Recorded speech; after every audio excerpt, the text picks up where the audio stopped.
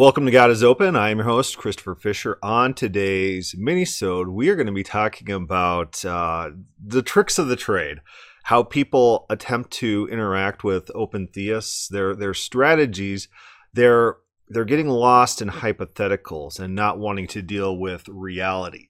Oh, I love it. I love it because it's so easy to get these people flustered. They don't want to answer questions. They just want to ask questions. And they don't want to think about their views with any consistency.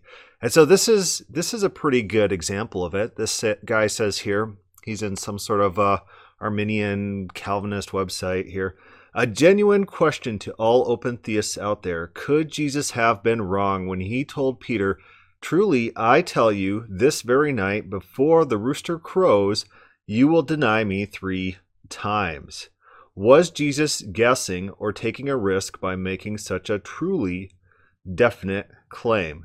And for the non-open theist Arminians, could Peter have done otherwise?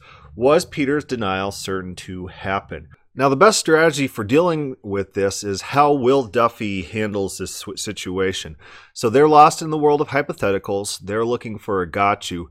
You bring them back down to reality. If you could find somewhere in the Bible where something very similar does happen and happens contrary to what the question answer assumes can happen, it forces them to confront 2 conflicting beliefs in their worldview. Number one, their belief in this situation in which there's a future prophecy of something that will happen versus what actually happens. And it forces them to draw parallels to this. So, for example, when I was dealing with Brother Mike in a different podcast, I was in a conversation with him. He said, "How does God know things?" I said, "Well, how do I know things?" I need him to think about it and give me a rational answer, a standard, which applies to my knowledge, which then I could turn around and apply to how God knows future things. So if I can know future things, then that same mechanism that this brother Mike, in my example, that he proposes for my knowledge of future things, I can propose to God, and he can't just deny it because he's already affirmed the standard of knowledge, that it is knowledge, and that people can have knowledge of future events through that mechanism. And so these people don't want to answer. If you turn back to that interaction, that brother Mike, he never answered me how I can know things about the future. And typically these individuals, they want their philosophical definitions of knowledge. And so they'll deny that human beings can know things about the future, which if that's your position, go for it. But it's not my position. Human beings can know things about the future. But back to this example, he says, how can Jesus say that Peter will deny him 3 times? Will Duffy responds, "You mean wrong?" Because he says Jesus would be wrong if Peter didn't deny Jesus 3 times. And Will Duffy says, "You mean wrong, like God telling Nineveh that they would be destroyed in 40 days. So this is a concrete example of God saying something will happen and that thing did not happen. So this individual who's asking this question, he's looking for a gotcha. He has to confront his own beliefs, not only that this event happened, but the explanation for this event then can't be applied to his current Peter instance if he wants a gotcha. But he's forced to confront these 2 conflicting views in his mind. His gotcha falls flat because in all reality, Jesus says to Peter, "You will deny me 3 times. Peter repents and turns to God. And let's pretend all that's recorded in the Bible. What would happen?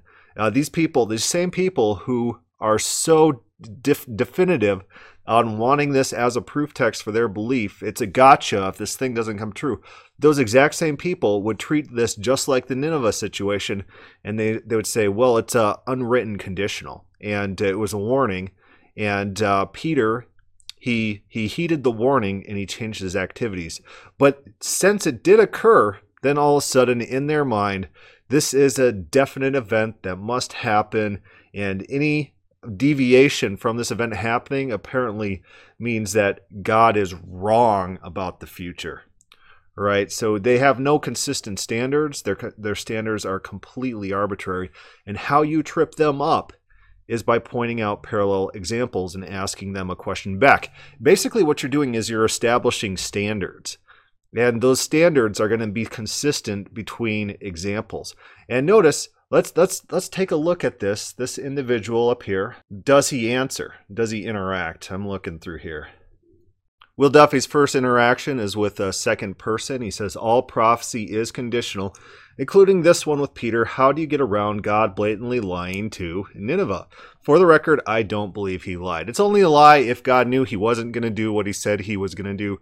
That is a lie, a statement with intent to deceive.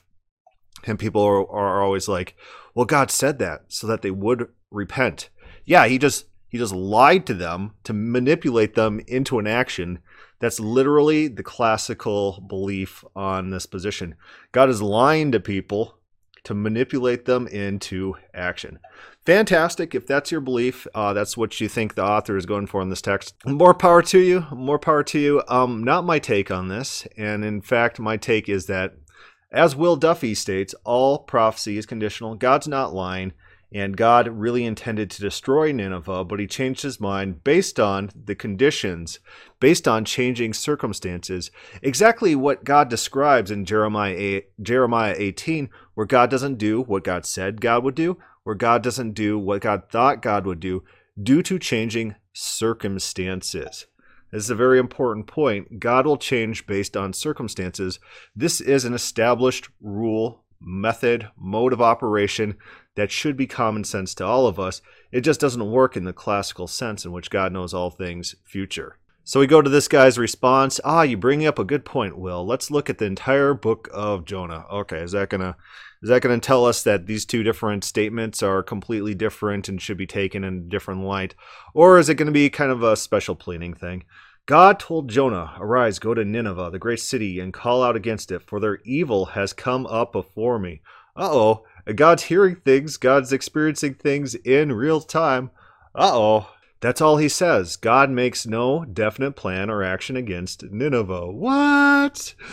Then we see Jonah rebelling and going to Tarshish. So God's not determining all things. People can try to thwart God's will. And how does God get him back? He coerces him. He uses physical force to do that. Let's read on. Then we see Jonah rebelling. We know a storm comes. He gets eaten by the fish. He gets spit out. And then the word of the Lord came to Jonah a second time, saying, arise, go to Nineveh, that great city, and call out against it the message that I tell you. We don't see God making any definite plans against Nineveh. So did Jonah not say what God told him to say? Jonah finally obeys and began to go in the city, going a day's journey. And he called out, yet 40 days, and Nineveh shall be overthrown. Here we finally see a definite plan of action against Nineveh, but it doesn't come from the mouth of God. It's from Jonah. It's not clear whether God told him to say exactly 40 days and Nineveh shall be overthrown.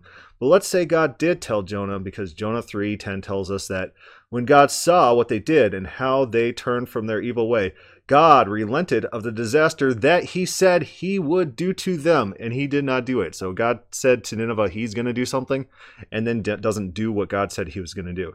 Remember what Jonah then tells God after Nineveh repents. And he prayed to the Lord and said, O Lord, is this not what I said when I was yet in my own country? This is why I made haste to flee to Tarshish, for I knew you are a gracious God and merciful, slow to anger and abounding in all steadfast love and relenting from disaster. Is this going to be showing us some sort of difference between these two verses?